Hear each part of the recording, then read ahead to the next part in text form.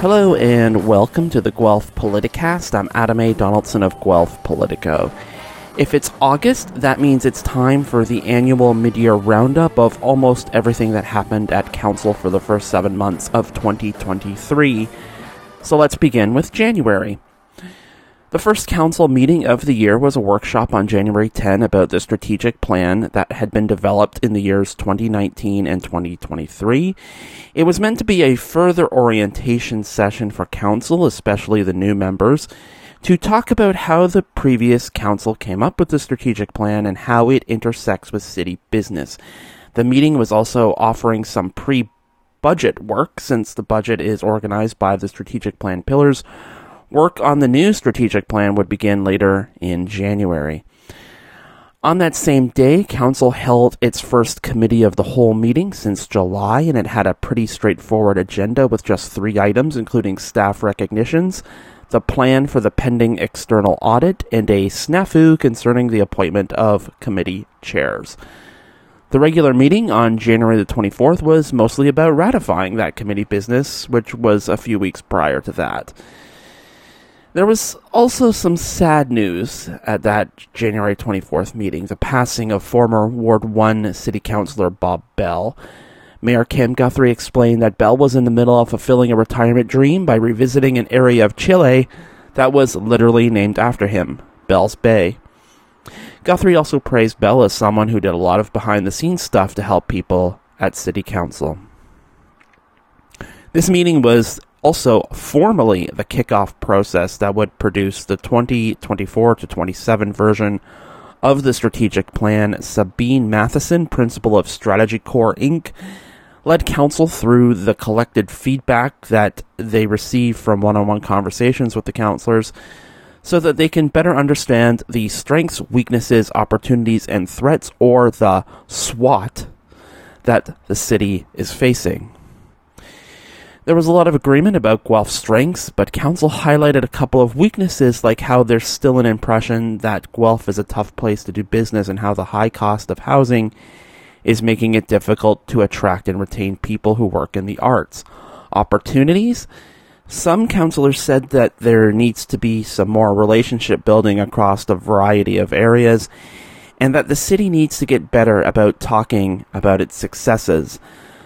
There was also a lot of consensus about the threats, including our fractured media landscape and the lack of trust in institutions. Council also offered some suggestions for ways to update the 5 pillars, including accelerating the implementation of the 10-year transit plan, voter turnout in elections, improving sports amenities, and making city facilities both physically and economically more accessible. Work on the new strategic plan would continue in February. The next day, Council had the very important work of reaffirming the 2023 budget, which was also the day of a big winter storm across Ontario. The bottom line is that Council was able to shave off another 0.5 percentage point from the levy increase for 2023. But that may have come at the expense of tougher decisions that will now need to be made for the 2024-27 multi-year budget. We're going to see about that later this year. The presentation itself largely focused on budget pressures, including inflation, the supply chain, COVID, the environment, economic conditions, and yes, legislative changes.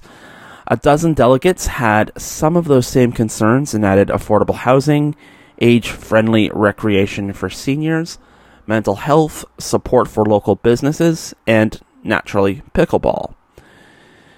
The first motion of the afternoon was about restoring the Affordable Housing Reserve by depositing the usual $500,000 into the account, which wasn't recommended in the budget, but an hour of debate was killed as council went back and forth about how to fund the recommendation and whether the motion was in order since it contravened the main recommendation, which cancelled the transfer.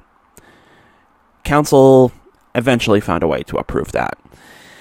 The next 2 motions made the Kids Ride Free program and the sliding scale affordable bus pass a permanent feature for Guelph Transit. Council then made $202,500 in funding for welcoming streets a permanent part of the budget by beefing up that community benefit agreement. They also approved $300,000 in funding from the base for the Business Service Agencies Agreement after being persuaded that Guelph underspends on supporting business advocacy groups. A motion crafted by Mayor Cam Guthrie asked Council to take $150,000 from the contingency reserve to seek out expertise that will allow the city to take stock of all its social service obligations, the gaps in the system, and local service agencies that offer help in order to better understand the need in the community.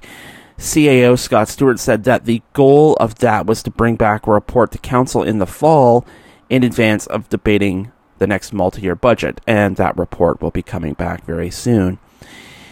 In terms of subtractions from the budget, Councillor Christine Billings made a motion to fund the $500,000 in budgeted impacts from Bill 23 from the Tax Operating Contingency Reserve. She noted that the likely $9 million positive variance from 2022, or the Government of Ontario's promise to soften the blow to municipal governments from Bill 23's changes, will pay off later. Staff said that their original recommendation was made out of an abundance of caution about the known unknowns from Bill 23, but despite the warning, Council voted in favor of Billings' motion. Not as successful was a motion from Councillor Dan Gibson, who wanted to take out nearly $1 million in phase-in costs for operating expenses at the future South End Community Centre and the new Central Library. Gibson explained that it would be a good move to delay the cost for a year since the capital projects themselves were delayed, but the majority of council felt that it would be fiscally imprudent to stop the phase-in now and take a bigger hit later. The motion failed, and his subsequent motion to remove half the amount also failed. That would bring the total levy impact down to 4.46%, and that is as low as it would go. Despite Guthrie's request to have a unanimous vote for the reaffirmed budget, Gibson and Billings ended up voting against. Council then passed 3 additional motions, one that will see the City of Guelph once again raising the red flag to the federal and provincial governments about homelessness and mental health funding, another to refer pickleball facility queries to the 2024 budget, and a third to also refer a plan for expanded amenities in Dovercliff Park to the 2024 budget. The meeting wrapped nearly 9 hours after it began as council staff and the media headed out into the snow. When the next committee meeting started in February, there was the presentation of the Chief Administrative Officer's 2023 performance objectives, and the objectives were fairly predictable if you follow City Hall business. Our Food Future also had a presentation, which was mostly good news about the success of the Smart Cities office and its goals of fighting food insecurity and creating a circular food economy. Committee then turned to the Operation Facilities Long-Term Plan Update. In brief, the once elaborate plan to combine all of the city's operations onto one campus in the East End has been downsized to only housing the transit and fleet facilities. Staff outlined how they chose the site for these facilities at Stone and Watson, offering a number of development difficulties, including stormwater management and a very different topography all over the site. And they explained how the city's got to focus on transit because there's a federal grant to electrify the transit fleet, and the power needs at the current transit facility are just inadequate beyond a couple of chargers. Councillor Gibson started asking for a budget number, and staff were a bit shy about giving him one. There was acknowledgement that the smaller footprint for the building would mean a cheaper construction project, but it took a couple of more tries before Councillor Billings finally got a rough estimate: $200 to $250 million. DCAO Jane Holmes asked not to be held to those numbers, though. The focus now, she said, is to get the new transit facility completed before the federal grant expires in 2027. Many committee members were concerned about that uncertainty. Councillor Dominique O'Rourke, who was chairing the committee as the head of Infrastructure, Development and Enterprise, said that she wants to make sure that the priority is public buildings like the South End Community Centre or the Baker District. And she's also worried about the debt capacity of the city. O'Rourke added that she wants to see a more precise plan of attack before the 2024-27 budget process, again, later this year. The final item was the formal rollout of the Guelph Greener Homes program, which started last month. City Council spent Valentine's Day considering the intricacies of a new tower at a busy downtown intersection. The project from Fusion Homes proposed a 23-story mixed-use building at the corner of Wellington and Wyndham with 250 residential units, 3 commercial/residential units, and 714 square meters of retail commercial space. Predictably, there were a number of concerns, and the site planner tried to address them in advance, including why the tower sat on top an above-ground parking structure instead of an underground one. The water table under the property makes that a non-starter. Fusion Homes VP Ryan Scott was also pressured about affordability and conceded that these units would likely go on sale at full market value. 5 delegates spoke to some of their concerns, and they were more or less what you would expect for a project like this: too much traffic, too much height, not enough parking, not enough affordability, and a challenge in matching the character of the area. In terms of other notes from council, there were concerns about the massing of the building, the limited setbacks, the parking situation, assurances about trees and landscaping along the road, and yes, the utter lack of affordable units being offered. All concerns, though, ended up being moot because Fusion pulled the application before the decision meeting in May. Before the next strategic plan development workshop on that Wednesday night, there was a brief special meeting of council that took place almost entirely in camera. When it was over, Mayor Cam Guthrie announced that staff had given direction to talk to CN Rail about concerns raised by people in the area of the junction about an especially long shunting that kept the noise along the train tracks going for hours at night. As for the workshop, which was entirely virtual thanks to some bad weather, council worked to further refine the 5 pillars that will make up the new plan. Council shared some overall commentary that would come to form some of the overarching themes of the night. Some noted that the goals in each pillar needed to be simpler. Others noted that they needed to be more direct and less ambiguous.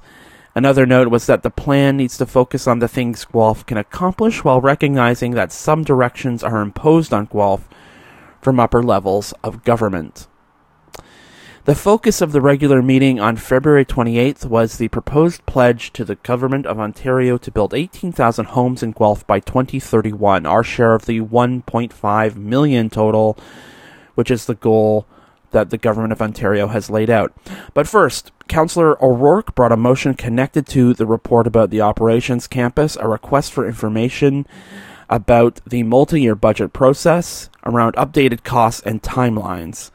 O'Rourke said that she wanted to have a well-informed debate before enshrining the project in the capital forecast. That brought Council to the pledge. Staff carefully laid out how this was easier said than done. According to the last official plan amendment passed just last year, the city was going to aim for 1,205 new units per year, and the most productive year for new housing in Guelph in the last 20 years was 2004, when just under 1,500 new units were built. On average in the last 2 decades, Guelph has built a little more than 1,000 units per year, and now we're being asked to build 2,000. But in the interest of being good sports and because there's really genuinely a housing crisis, city staff crafted a pledge that will see Guelph commit to the 18,000 goal by reviewing the capital forecast and master plans, reviewing options to accelerate infrastructure, creating a process to front-end agreements with developers, and update the city's debt forecast. At the same time, Council would ask the Ontario government to make a pledge to provide new long-term municipal funding, address parkland shortages, make it so that the minister be exempt from appealing secondary plans and zoning bylaws, the return of bonusing, the clearing of the environmental assessment backlog, and a commit to building more institutions like hospitals, schools, and long-term care homes. Why issue demands to the Government of Ontario that they probably won't respond to? CAO Stewart, in answering that question, noted that this was a pledge that demanded a lot of the city when there were a lot of factors around housing that are outside of the city's ability to control. There were 3 delegates who spoke to the pledge. 2 of them were community members who didn't want council to sign it. The third was Josh Kaufman, VP of the Guelph and District Home Builders Association. Kaufman liked much of what was in the pledge, but he didn't like the caveat about holding all stakeholders, including developers, equally accountable if Guelph fails to get to 18,000 units by the end of 2031. In terms of Council's commentary, several amendments were offered to the original 2-part recommendation, including the addition of wording that said that Council recognizes that meeting the goals of the pledge is dependent on provincial action. A request that the province make it a priority to invest in brownfield remediation, a request that the province donate surplus land for co-op subsidized and non-profit housing, and an ask to the federal government for more money to go to housing. The most controversial amendment, though, was a request that the Government of Ontario freeze changes in population targets for the next 5 years so that municipalities can catch up with all the recent changes. Guthrie enthusiastically endorsed that motion, but Gibson said that he didn't like the idea of telling people that they can't move here. Guthrie rebuked that ultimately the water capacity of the area is telling us how many people can move here, and that the amendment was approved 12-1 with Gibson as the only dissent. Council finished up the night by approving the 5-part recommendation to endorse the complicated funding plan for the 29-bed expansion at the Elliott community. There were 2 additional motions from the closed session, one that made approval of the expansion contingent on the hiring of a certified project management professional, and a monthly report requested to come from the Committee of Management of the Elliott through the length of the project. It was a marathon meeting at the March Committee of the Whole, and it started with a special staff acknowledgement to David Ellaway, the retiring Guelph fire chief. The first big item was the 1 canopy tree planting strategy. Staff laid out all the work that has to be done in order to get to the city's tree canopy of 40% by 2070, and that includes the planting of between 19,000 and 25,000 trees per year. This would mean spending about $3.6 million per year as opposed to the $687,000 we spend now, and that's just the cost of trees in the first couple of years of maintenance.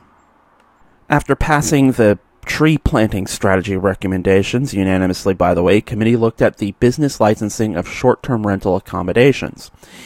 It was determined after much back and forth with stakeholders in the community to have a policy that limits short-term rentals like Airbnbs to 2 properties, the one that you live in and maybe rent some portion of short-term, and the one that you expressly own for the purpose of making a short-term rental. While the vast majority of council thought that the proposed recommendation hit the right balance, Councillor Gibson once again took on the role of contrarian by asking staff in many different ways if the city puts a cap on owning any other types of businesses. His council colleagues made the point that short-term rental properties are technically zoned as residential, which makes them different from other types of businesses like hotels or convenience stores which have their own zoning. Gibson ended up being the one councillor to vote against the recommendation.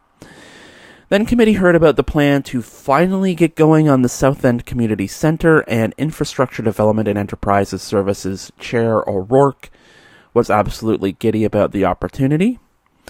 She's also the Ward 6 City Councillor, where the South End Community Centre will sit. GM of Facilities and Energy Management, Antti Vilko, and his colleagues explained that the use of a construction management model has led to millions of dollars in savings that will bring the cost of the building down to a more comfortable $115.5 million. Ian Scott, the manager of facility design and construction, explained that while supply chain pressures, labor shortages, and inflation have all cooled off, the overall cost of building the SECC is not going to get any better than this. Committee asked some questions about reviewing rec services after the South End Community Centre is built, Whether the majority of DC funding is still viable after Bill 23, the parking demands of the site, and some of the cosmetic changes that have been made. Mostly, though, there were just expressions of gratitude and happiness that the project is back on track. The groundbreaking is still scheduled for sometime this fall. At the March planning meeting, Council unanimously approved the new seniors' residence at 1408 Gordon Street and 33 to 41 Arkell Road, and then dived into the big issue of the night, the approval of the Phase 1 of the Heritage Conservation District on the Ontario Reformatory lands. Senior Heritage Planner Stephen Robinson and Joel Conrad, the Cultural Heritage Lead from WSP Consulting, took Council through the creation of Phase 1 step by step and how they came up with the boundary for the HCD. They also laid out how the HCD will interface with the already existing Guelph Innovation District secondary plan for the site. The HCD will protect the past, while the GID plan will guide the future, was essentially the answer. When it was time for delegates, there was near universal agreement that the Phase 1 report was a strong start for this process and that Council should heartily approve it. The only real note of concern was about the fate of the old wooden trestle bridge, especially after a March 2nd report in Guelph Today that said Infrastructure Ontario was moving to demolish the structure. Looking at ways to protect the bridge was the point of a special additional motion that was brought by Councillor Kathy Downer, which directs staff to continue discussions with Infrastructure Ontario in regard to the bridge, and then bring a report back to Council with those results. That motion was passed unanimously. The full recommendation, including the proposed boundaries, were then also passed unanimously, so look for the statutory planning meeting for Phase 2 of the report to come back to Council sometime later this year, and for final passage to happen sometime later next year. The next night, Council took part in a workshop called Economic Development and Tourism Unpacked. This was the first meeting to take place during the Muslim holy month of Ramadan, and it was the first in a month-long series of meetings that began at 10 a.m. Staff suggested the move last year as a way to encourage participation by observant Muslims who fast all day during the month and break it at sundown. As for the workshop itself, Economic Development staff led Council through a comprehensive presentation about the current business environment in Guelph, the challenges facing businesses big and small, and how City Hall intersects with local business leaders and entrepreneurs.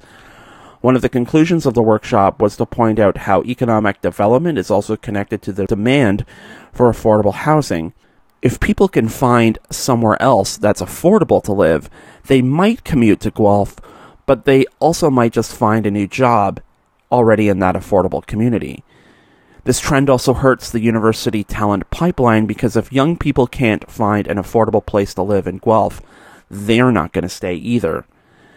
When Council finally got its turn to ask questions, they focused on accessibility, the lack of regional transit options, and equity in terms of socioeconomic conditions and the promotion of areas around the city. The regular meeting this month was relatively brief. There was only one item from committee that was held over for further discussion, and it was business licensing for short-term rental accommodations. Councillor Downer took the opportunity to ask staff a couple of follow-up questions, one about enforcement, which will be complaint-based like most bylaws, and the other about loopholes. Downer said that she's heard about how some landlords are using short-term rentals as a way of working around oversight from the Landlord-Tenant Board, and staff said that they've heard similar things. The intention with the regulation, staff said, is to deter abuse, and the recommendation was finally approved unanimously. The real energy at Council that week was around a workshop initiating the review of the downtown parking master plan at issue. How much can the city lean on parking as a driver of economic activity while encouraging people to make the shift to non-personal vehicle modes of transportation? City staff and the consultants shared a lot of information about how parking downtown has changed over the last 10 years and the challenges presented by the pandemic, and the new demand for growth pushed by the provincial government. What does all this mean? New models of work that see fewer people appearing at office in person, as well as the fate of the cooperatives building when they move out of their current downtown HQ into their new building in the South End, And then there's the Baker District redevelopment. Council also looked at how any downtown parking plan had to align with the Transportation Master Plan and the then upcoming new comprehensive zoning bylaw. Water and transit was the focus of April's committee meeting. The first matter given full attention was the 2022 Water Services Annual Report and Summary. Procedure was about all there was for committee to talk about because there was only one adverse drinking water quality incident, or AWQI, in 2022, and it was caused during road construction, with no water customers affected. Chair O'Rourke noted that water use in the community dropped 1% for the year, despite our rapidly rising population. The biggest item of the agenda was the transit fare strategy. Staff laid out the plan, which outlined several changes over the next few years, but the biggest changes are to the monthly pass, which will now take on the appearance of a loyalty program. According to staff, the benefit of a fare capping model is that you end up paying as you go and then ride free if you get to the cap of 32 rides in a month. That way, you don't have to pay up front for the full pass, and you only use what you need. Notes from council included looping in the Downtown Guelph Business Association about coordinating a corporate bus pass for small business owners, and the possibility of reserving some portion of fares for transit capital projects.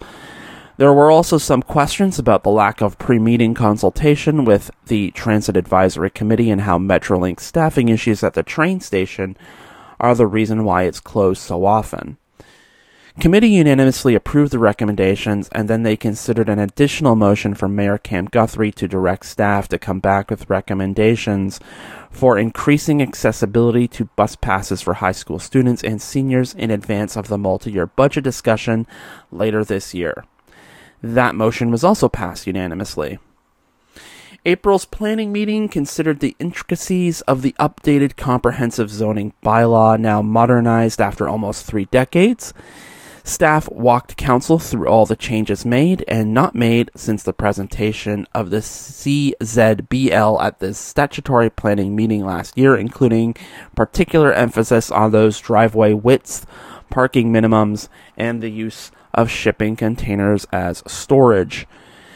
There were many snips and edits and adjustments proposed by council, a change to the wording for the maximum width of an attached garage on RL2 zoned properties, for example, the retention of current parking regulations for apartment buildings outside the downtown, and the removal of the maximum size of 80 meters squared for additional residential units, with council saying that it's hard to build tiny homes for aging parents, making accommodations for walkers or wheelchairs with that restriction in place.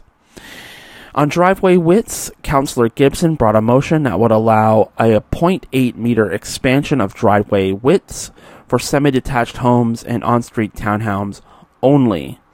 Gibson said that the persistent issues of driveways being a little bit bigger than what's allowed in the current bylaw will be resolved for 80% of properties affected with just this one motion.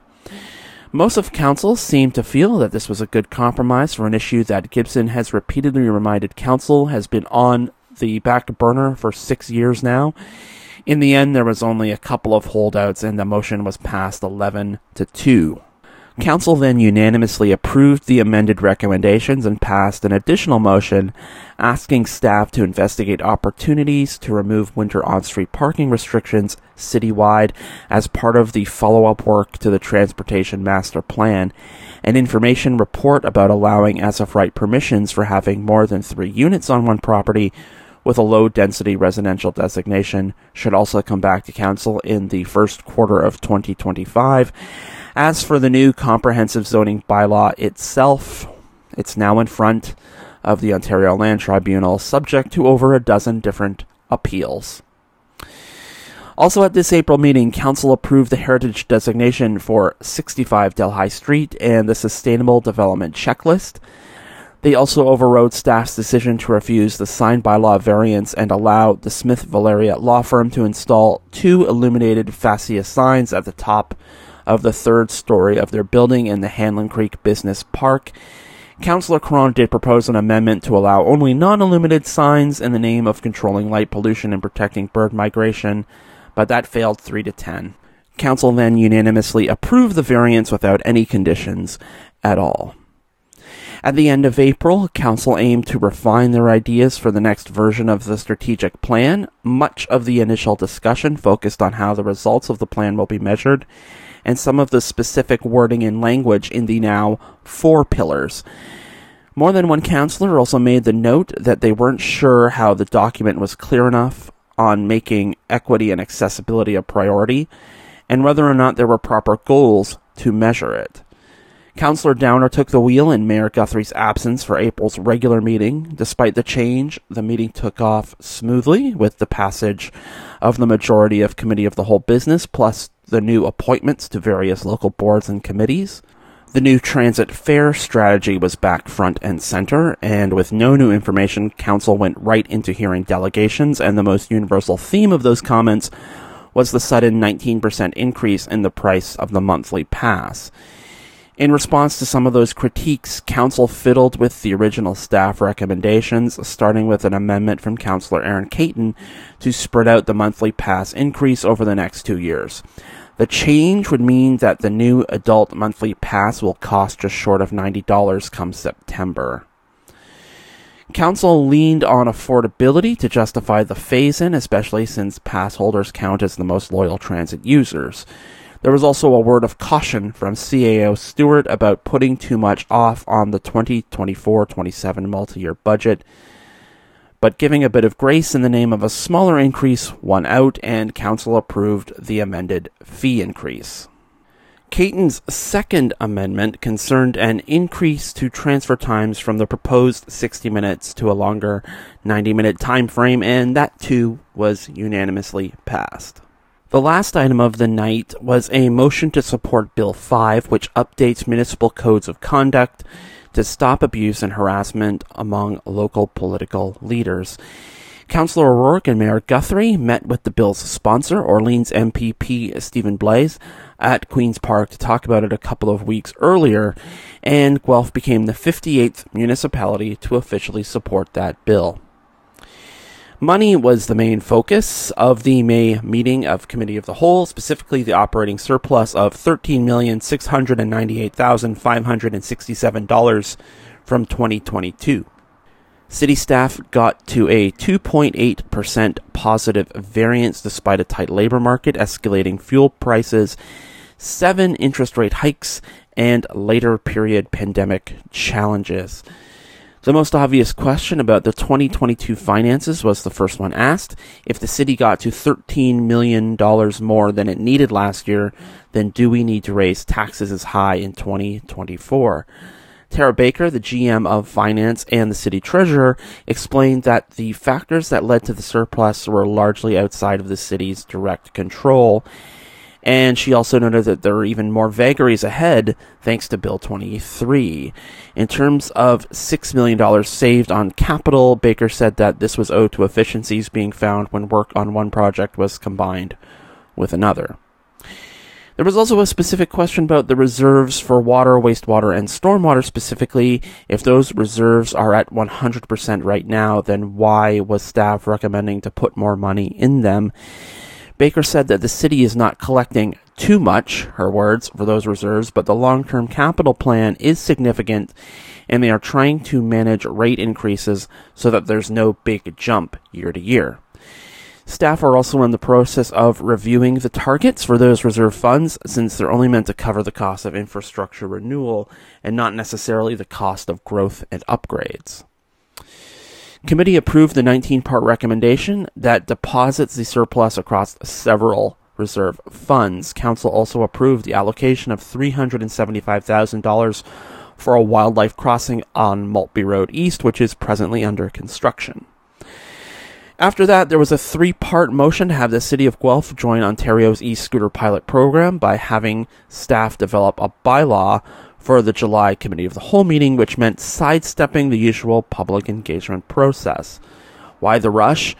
Well, it can take as long as 8 months to a year to get the formal process completed, and by then it would be less than a year before the end of the pilot, at which point the province would put their own rules into effect based on the pilot's results. Ultimately, any misgivings about coming up with a bylaw this quickly and dirtily, if that's a word, were suppressed by committee because there are people in Guelph riding e-scooters right now, and there are no regulations to guide their safe and lawful use. The motions were approved unanimously. At the May planning meeting, and after quickly dispatching the approval of the heritage designation of the Alice Street Clubhouse and building bylaw updates, as well as giving staff direction over negotiations with the Guelph Professional Firefighters Association Local 467 and OPSU Local 231, Council spent nearly 3 hours on the staff response to the Ontario government's decision on Official Plan Amendment number 80. There were 18 changes in all, but the most controversial were the allowance of 23-story builds downtown, a reduction in employment lands in the Guelph Innovation District, and the redesignation of 41 to 45 George Street to high density after council pointedly made it low density. Also, the verdict of the Ministry of Municipal Affairs and Housing was final, so no chance to appeal. After council voted unanimously to receive the report, Councillor Caron brought forward a multi-part motion to follow up on some of the issues raised, and some of these points were easier to dispatch than others. The first motion asked staff to outline the financial and human resources impact from OPA 80 and Bill 23. This got unanimous support, with the exception of Guthrie, who felt that the clause was redundant since staff was doing that work already. Another clause asked staff to bring forward resources to expedite the Cultural Heritage Action Plan, or CHAP, during the budget process this fall, especially on lands affected by OPA 80. It also asked staff to include potential financial incentives for conservation and restoration of designated properties. Councillor O'Rourke expressed concern about that some projects might leapfrog others, and it might potentially try and stop changes made to the OPA through the proverbial back door. But Melissa Aldinante, the manager of Policy Planning and Urban Design, said that it was her and her staff's impression that the goal of the motion was to get the two current study projects done quickly and then find new opportunities for heritage protection, and the clause was approved 8-5. The next clause asks for public consultation for new view corridors of the Basilica of Our Lady when the official plan comes up for review again in 5 years. There was some more back and forth about the impact on development and how changes to both the downtown secondary plan and the GID secondary plan might limit those options for new corridors, but the clause was also approved, in this case 9-4. Another clause asked staff to come back to council with a plan for a new downtown park in the multi-year budget, and this one passed 8-5. Then council turned to a motion to direct the mayor to send a letter to the Minister of Municipal Affairs and Housing, Steve Clark, expressing council's concern about the OPA decision, and that's when things got really interesting. Guthrie said that the meeting had been an exercise in not being cooperative and that sending the letter was going to create issues for the city's Intergovernmental Affairs Office while also poking the Government of Ontario in the eye. For rebuttal, some councillors noted that the OPA, including the version that was passed by council last year, didn't do anything that the province didn't ask for, while others made a pro-democracy argument that it shouldn't be considered a bad thing for one level of government to express concern about the decisions made by another. In any event, Mayor Guthrie was the only no vote in directing him to send a letter to Minister Clark on behalf of council. It took a little over 30 minutes to dispatch the end-of-the-month business at City Council, and maybe the most consequential bit happened in closed session. Mayor Guthrie announced that direction was given to staff to finalize a new agreement between the City of Guelph and the Ontario Public Service Employees Union Local 231. In the open meeting, the capital budget monitoring report was pulled so that Councillor Downer could attach an additional motion to approve $500,000 from the Growth Reserve Fund to cover the cost of the Ward West Cultural Heritage Study. Downer's argument was that getting heritage districts done was a way to preserve more heritage faster, and that since consultants are hired to do the heavy lifting to study the districts, it gives heritage staff itself more time to work on those individual designations. Downer's motion was passed unanimously. Last but not least, Council had to ratify a request from the Guelph Police Services Board to spend $26,000 from the Police Operating Contingency Reserve for a pilot project to have more dedicated downtown patrol officers. Some councillors wanted to be heard that the decision to have more police patrols downtown was not a statement on the apparent lack of safety downtown, nor was it a message that council sees people suffering from mental illness and homelessness as a police problem to solve. Guthrie noted that the police are also collecting data about their interactions downtown, which will go to informing new safety strategies in the Corps, including solutions through social services. That motion was also approved unanimously. Guelph City Council was joined by the Wellington County Council for a special joint workshop on the Guelph-Wellington Paramedic Service at the beginning of June. The service is jointly shared by the city and the county. Guelph manages, while the county helps cover the costs. DCAO of Public Services Colleen Clack-Bush and Paramedic Chief Stephen Dewar led the joint council through a brief history of the service, how it's managed, who pays for it, and how much they pay for it. They also talked about the consultant's report from 2016 that correctly predicted that the call volumes would increase by 46% by 2026, and despite the pandemic's challenges, the service has been able to keep pace with incremental staffing increases. That report also had recommendations about building new paramedic stations across the region. But when the current provincial government came to power in 2018, they started talking about changing land ambulance services in the province. Then COVID-19 happened. But the city finally got word earlier this year that any proposed changes to the structure of the system are now off the table.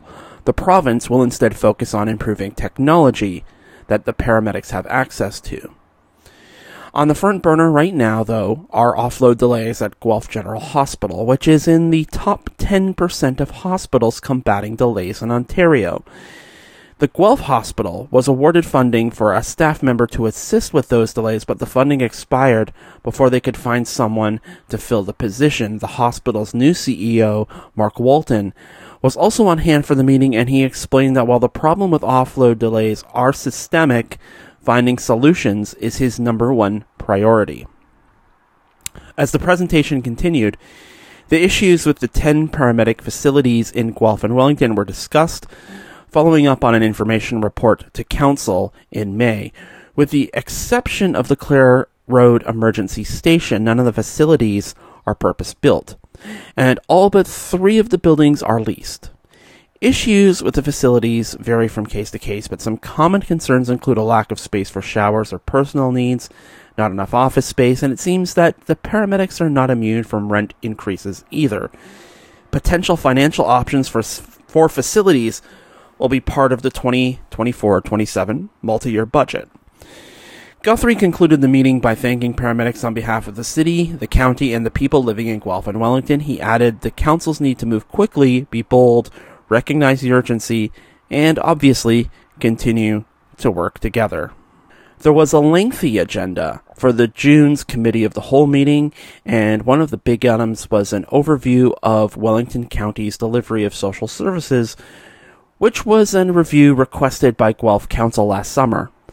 Luisa Artuzo, Social Services Administrator for the county, led the committee through an overview of housing, childcare, and Ontario Works, including how their services are funded, the changes to those services that are pending, and what the challenges they face are.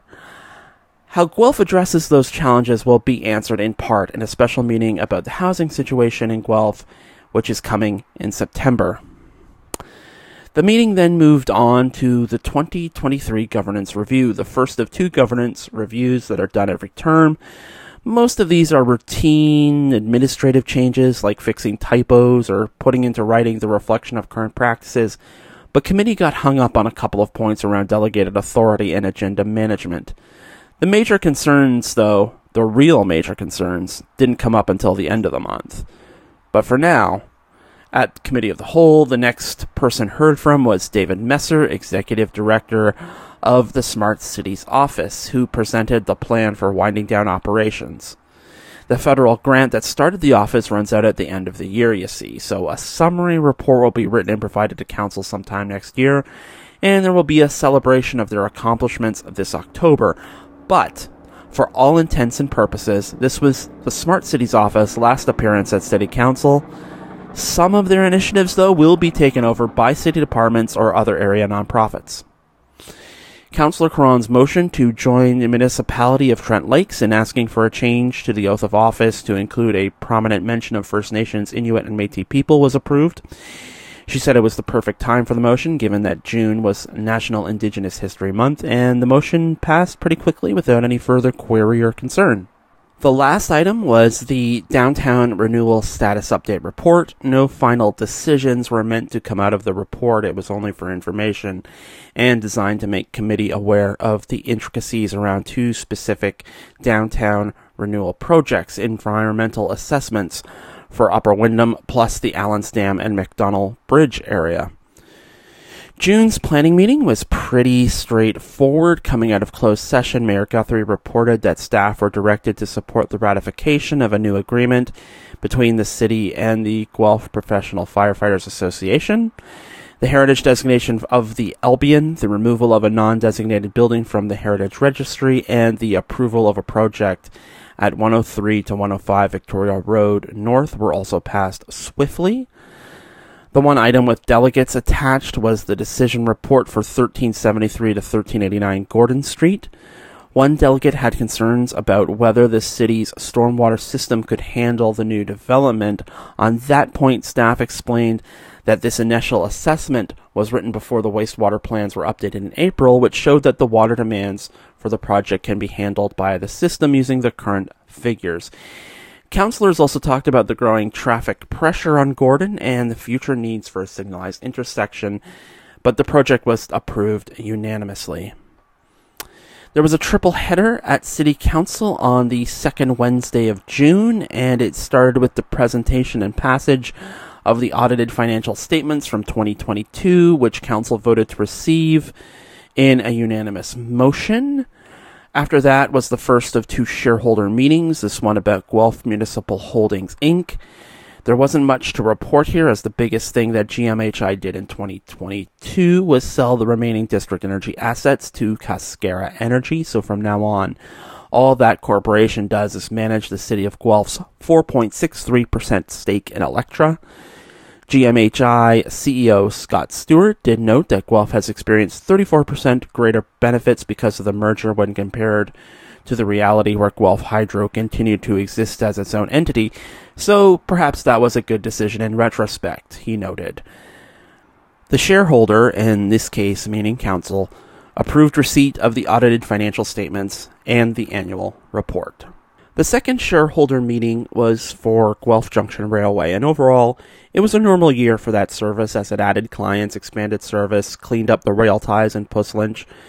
The city of Guelph got a $164,000 dividend for 2022, while John Fisher from the Guelph Hiking Trail Club expressed disappointment that the unofficial trailhead to the Guelph to Goderich Trail is now inaccessible because of GJR's expanded service to a client there. Stewart, now acting as the CEO for GJR, reminded the shareholders that the current meeting wasn't meant to set council policy. He didn't want to discount what Fisher had to say, but he dissuaded the shareholder from making commitments before they heard from the relevant staff, who were not at the meeting. Once again, the audited financial statements and annual report were received by the shareholder unanimously. And then what should have been a lazy late June meeting that merely ratified all the stuff discussed at Committee of the Whole earlier in June turned into a major deal thanks to three simple words: strong mayor powers. Technically, the topic was the ratification of that 2023 governance review, which is tangentially connected to the strong mayor powers by the procedural bylaw. But Mayor Guthrie warned the 15 or 16 delegates beforehand to keep their comments to the bylaw and not to the calamity and undermining of democracy caused by Bill 3. Guthrie also announced that it was his intention on July 1, when strong mayor powers went into effect, to delegate authority to hire or fire the CAO, manage the organizational structure of City Hall, and appoint chairs to local boards and shared services committees back to council or the appropriate staff. Delegates wanted Guthrie to go further by asking the mayor to give notice in advance if he intends to use his veto power to codify in the procedural bylaw the delegation of powers back to staff and council, and for council to endorse repudiation of Bill 3 and the strong mayor powers. When it came time for council to make a motion, there was a change in the recommendation from Committee of the Whole due to the implementation of strong mayor powers for Guelph. In other problems, it was less than 4 days until those powers would go into effect, and the city of Guelph had yet to receive the provincial regulation for those powers. Staff reported that they were working off the assumption that the regulations for Guelph would be similar, if not the same, as the regulations given to Ottawa the previous fall. But since council still had to have some meetings in July, and they had to have a basis for preparing for those meetings, the whole idea of deferring the governance review till fall wouldn't work. A full report about the implementation of the changes in Bill 3 and the strong mayor powers will come back to council in September, though. But on that Saturday, July 1st, Guthrie did sign the delegation of authority on the 3 matters mentioned above. In terms of additional motions, council returned the 10-minute delegation to the statutory planning meeting in a 9-3 vote and added a requirement that all meetings of council will include O Canada, a moment of silent reflection, and the First Nations acknowledgement. There's also a requirement that any motion not included in the council agenda be read aloud for the benefit of meeting attendees who are visually impaired. The 5 amended recommendations were passed by council unanimously. At July's Committee of the Whole meeting, the final version of the new strategic plan, simply called Future Guelph, was presented. There are now 4 themes instead of 5 pillars, and an all-star team of senior staffers guided committee through each new theme step by step, and the plan was approved unanimously. Next, committee looked at making the seasonal patio program permanent, and the only potential sign of controversy was the implementation of a new fee structure. Richard Overland of Envy Kitchen and Bar said that the 16,000% increase in fees might dissuade some of the smaller patios from opening, and maybe even a few of the bigger ones. A number of councillors proposed amendments to the recommended plan, including a phase-in plan for the new fees over 3 years, but rather than considering all the different and sometimes conflicting financial motions, committee simply asked staff to review their funding concerns and bring options back to council for the regular meeting at the end of the month. Pulling a report about the review of city bylaws from information items released in June, Councillor Guller asked for committee support to direct staff on 3 particular matters: an update to the noise bylaw to allow vehicle noise cameras, changes to the bylaw to allow contained smokeless recreational wood-burning fires, and the creation of a new bylaw to ban the use and sale of fireworks. All 4 of Guller's recommendations were passed. The last item concerned the draft bylaw for e-scooter use on Guelph roads, which passed after some discussion about using e-scooters on multi-use paths and the city's liability. July's planning meeting heard a couple of new applications. The first one was for 25 Alice Street, where the owners want to tear down the current detached house and build a new semi-detached house. Council had no concerns about that one, since it's a largely clerical application in terms of its nature. And then there was the application for 716 Gordon Street, which has long been gestating as a future student residence building, privately owned, but being explicitly marketed to University of Guelph students, which University of Guelph is conveniently right across the street. The former Ontario Municipal Board ruled in 2013 that the developer could go ahead with 4 towers and a maximum height of 11 stories. That includes 1,325 bedrooms and 280 parking spaces. The new proposal is more or less the same, but with 1,149 bedrooms and 303 parking spaces. Controversy came early, though, when the 2 people speaking on behalf of the project were asked about what type of units these will be, condos or rentals. Mark Villamere of Aventis Developments did not close the door on the possibility that many of these 500-some units would be condos, but he added that those considerations are being worked out by the marketing department. When asked point blank if their projects in London and Waterloo offered affordable units, Villemere confessed that they did not. Other council concerns included the fate of mature trees on the property, the inclusion of just 15 visitor parking spaces, and how quickly the project might begin construction once approved. Area residents delegating had their own concerns. Primary among them is the inclusion of terraces in the new project. One delegate in particular noted that the OMB decision explicitly said that balconies are incompatible with this project. Setbacks, the loss of trees, and the potential impact of increased traffic in this busy intersection were also discussed. Council had a ton of notes for staff, including the examination of the differences between this project and previous private student residence projects on Chancellor's Way and the Holiday Inn site. Of particular concern was whether or not that this project, given the fact that it's a student residence, will have to pay municipal taxes, given that residents on university property do not.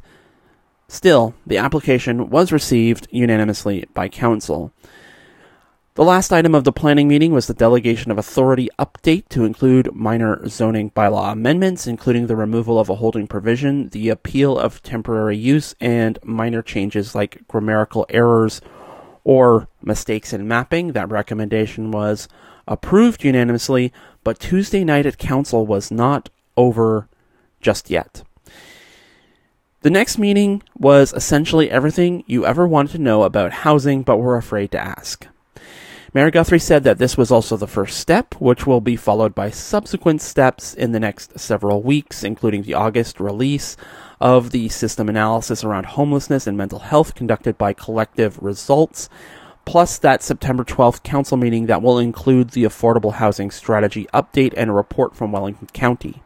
There were too many details to cover here, but the presentation touched on the housing continuum, City of Guelph investment beyond what's mandated historical trends, the city's recent work around all plans from official to master, improvements to the application process, and challenges like legislative changes at Queen's Park, and the inordinate amount of time being spent at the Ontario Land Tribunal. CAO Stewart explained that the last several years of work on Clare Maltby, DeLime, the Guelph Innovation District, various master plans, and other reviews means that Guelph has been set up well to now capitalize on all that work and that they can start activating housing. He said that the process feels slow because it's deeply detailed work on a grand scale. Plus, he noted, Guelph has nearly 6,000 units approved just waiting for a shovel in the ground. Stewart also noted that the Government of Ontario has yet to come through in making municipalities whole after changes to how we collect fees. Guthrie said that he wants the community to know that there's more to come as the city puts the proverbial puzzle pieces together. And people need to know that staff and council are united and open into hearing new ideas on how to get housing done. Part of the housing issue is funding infrastructure, and a lot of that is done through development charges. The current DC bylaw expires on March 2nd, 2024, and council will need to pass a new DC bylaw in order to keep collecting those fees on March the 3rd.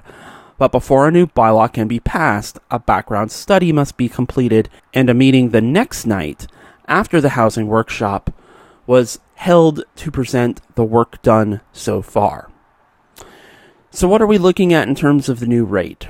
Right now it is $68,902 for a single and semi-detached dwelling, which is an increase from $47,839 for that same type of development. The calculation will put Guelph somewhere in the middle of the pack when it comes to many of Ontario's municipalities, but there are a couple of caveats to keep in mind. First, Guelph is one of the first municipalities to do this kind of DC review work in the post-Bill 23 environment, and staff noted that it's the expectation that many, if not all, municipalities will also see their DC rates go up. Second, the new DC calculation is based on the goal of getting just over 12,000 units built by 2031, which you may note is less than the 18,000 pledge that the city of Guelph signed to the province back in February.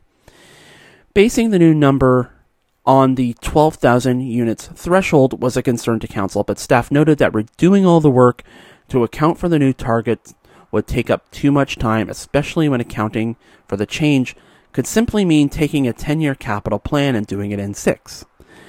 Council was also concerned about the impact on property taxes when DCs can't cover growth like they should. And there was also some concern about how to ensure affordable units stay affordable once developers get their exemptions. Next steps. Have Your Say is collecting feedback, and a final report will be released in October ahead of the statutory public meeting that month. The final bylaw will be brought to council for approval in January. There was a lot of last-minute business at council as they tried to wrap things up before the typical August vacation. First, we began with the permanent version of the seasonal patio program. Councillor O'Rourke offered an amendment to the recommendation approved at committee that the program be run as revenue neutral through any additional funding coming from the general operating tax levy and not the municipal accommodation tax. Some staffing changes essentially make the program cheaper by running it with a part-time staff member who will manage everything between the beginning of the season and the end. Although there were still some concerns about the increased fees, council seemed mostly beyond the debate. Mayor Guthrie said that we all knew that the day was coming and that there would be some additional costs to making the program permanent, and the amended recommendation was approved unanimously, and so was a follow-up motion to review the program on an annual basis. Next, the bylaw review motions. The first recommendation, which directed staff to appraise the bylaw review work plan and recommend to council any changes at an October meeting, was passed rather swiftly. But the next motion concerning the noise bylaw and a review of the use of noise cameras hit a few snags. Council itself was sympathetic, but many noted that noise cameras are presently not allowed in Ontario, so it seems a bit counterintuitive to dedicate staff time to something that's not an option. Eventually, council approved an amended motion that read that staff will bring back to council further consideration about noise cameras once they're legal, and that the mayor and staff will advocate to the Ontario government to legislate the technology. The next recommendation about reviewing recreational outdoor fires was more easily resolved. Clackbush explained that her conversations with Guelph Fire staff, including the incoming fire chief, did not express any desire to review that bylaw right now, and most of council agreed, so the motion was defeated 3-9. The final recommendation about considering a review of the bylaw that governs the use, display, and sale of fireworks was passed unanimously. The new e-scooter bylaw was also swiftly passed, so you can now lawfully use your e-scooter on any City of Guelph road, multi-use path, or cycling track. That left a new item that emerged on the amended agenda the Friday before, a motion from Guthrie, though technically put on the floor by Gawler and Clausen, requesting that staff partner with the Home for Good campaign to leverage up to $500,000 from the city's Affordable Housing Reserve for matching funds. That money will be allocated to the completion of the Kindle Community Supportive Housing project on Shelldale Crescent. From the mayor's tone, he seemed to think the matter was a slam dunk. He said that the Home for Good campaign has a proven track record for turning $500,000 into more than $1 million, and that the money's, quote, just sitting there, unquote, in the city's accounts anyway. Council gave consent for 3 guests to take part in the discussion: United Way Executive Director Glenna Banda and Guelph Community Foundation Executive Director Chris Willard, both of whom are co-chairs of the Home for Good campaign, and the third person was Family and Children's Services Executive Director Daria Allen Ebron. Councillor Busuttil began probing by asking about the review of the money spent so far on supportive housing and how it's been allocated. Her point was that the city has established a request for proposals process for how money from the Affordable Housing Reserve is spent, which includes insight from the city's housing provider, Wellington County. Councillor Michelle Richardson echoed Busuttil's concerns, saying that she also didn't like the rapid way that this request had come forward. The main issue is that there are numerous pieces of funding raised by Home for Good which are contingent on reaching certain targets. To put a number on it, Home for Good needed to get to $770,500 by August 15th. What would happen to that funding, especially a big piece from the Canadian Mortgage and Housing Corporation, if the August 15 target was missed, was a question that no one could answer. While some councillors said that the motion was a net positive, despite whatever discomforts they may have had about the process, it seemed that Team Process had the momentum. O'Rourke, who was a board member for both the United Way and the Community Foundation, noted that everyone at the council table wanted this project to succeed, but she was concerned about the lack of documentation, with the exception of the letter that was sent to the mayor, plus the lack of staff recommendation. Stewart eventually chimed in to say that staff were largely quiet in this exchange because they have no information to work with, so if council was waiting for staff advice, they had none to offer. He then suggested that staff could sit down with all parties so that they can get all the information on the table and then come back to council with a fully formed recommendation. O'Rourke and Busuttil moved a referral of the recommendation to an emergency meeting of council that will be held on August 16th.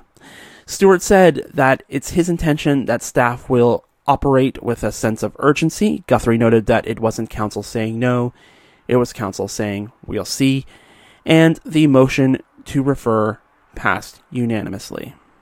So that's the year at council so far. The next official meeting of City Council will be on Wednesday, September 6th, and the agenda for that meeting will be posted on the City of Guelph's website on Thursday, August the 24th. That emergency meeting we just talked about is scheduled on Wednesday, August 16th at 6 p.m., and the agenda is on the city's website now, and so is the Guelph Politico preview, except it's on the Guelph Politico site. And that is it for this edition of the Guelph Politicast. We'll be running a repeat next week and then return with another brand new episode on August the 30th. The music for the Guelph Politicast comes from KBM Classics and Sid Dale. You can download the Guelph Politicast every Wednesday from Apple, Stitcher, Google, TuneIn, and Spotify. And when you subscribe to the Guelph Politicast channel, you'll get an episode of Open Sources Guelph on Mondays and an episode of End Credits on Fridays. You can follow Guelph Politico on social media at Guelph Politico on Twitter and at Politico Guelph on Facebook. You can follow me at Adam A. Donaldson on Twitter and Instagram, or send me an email at adamadonaldson@gmail.com. If you'd like to help financially support the work of Guelph Politico, you can get all that information at guelphpolitico.ca/donate. And finally, for all the latest local political news, check out guelphpolitico.ca, where there will be a new episode of the Guelph Politicast for you in a couple of weeks. And until then, see you next time.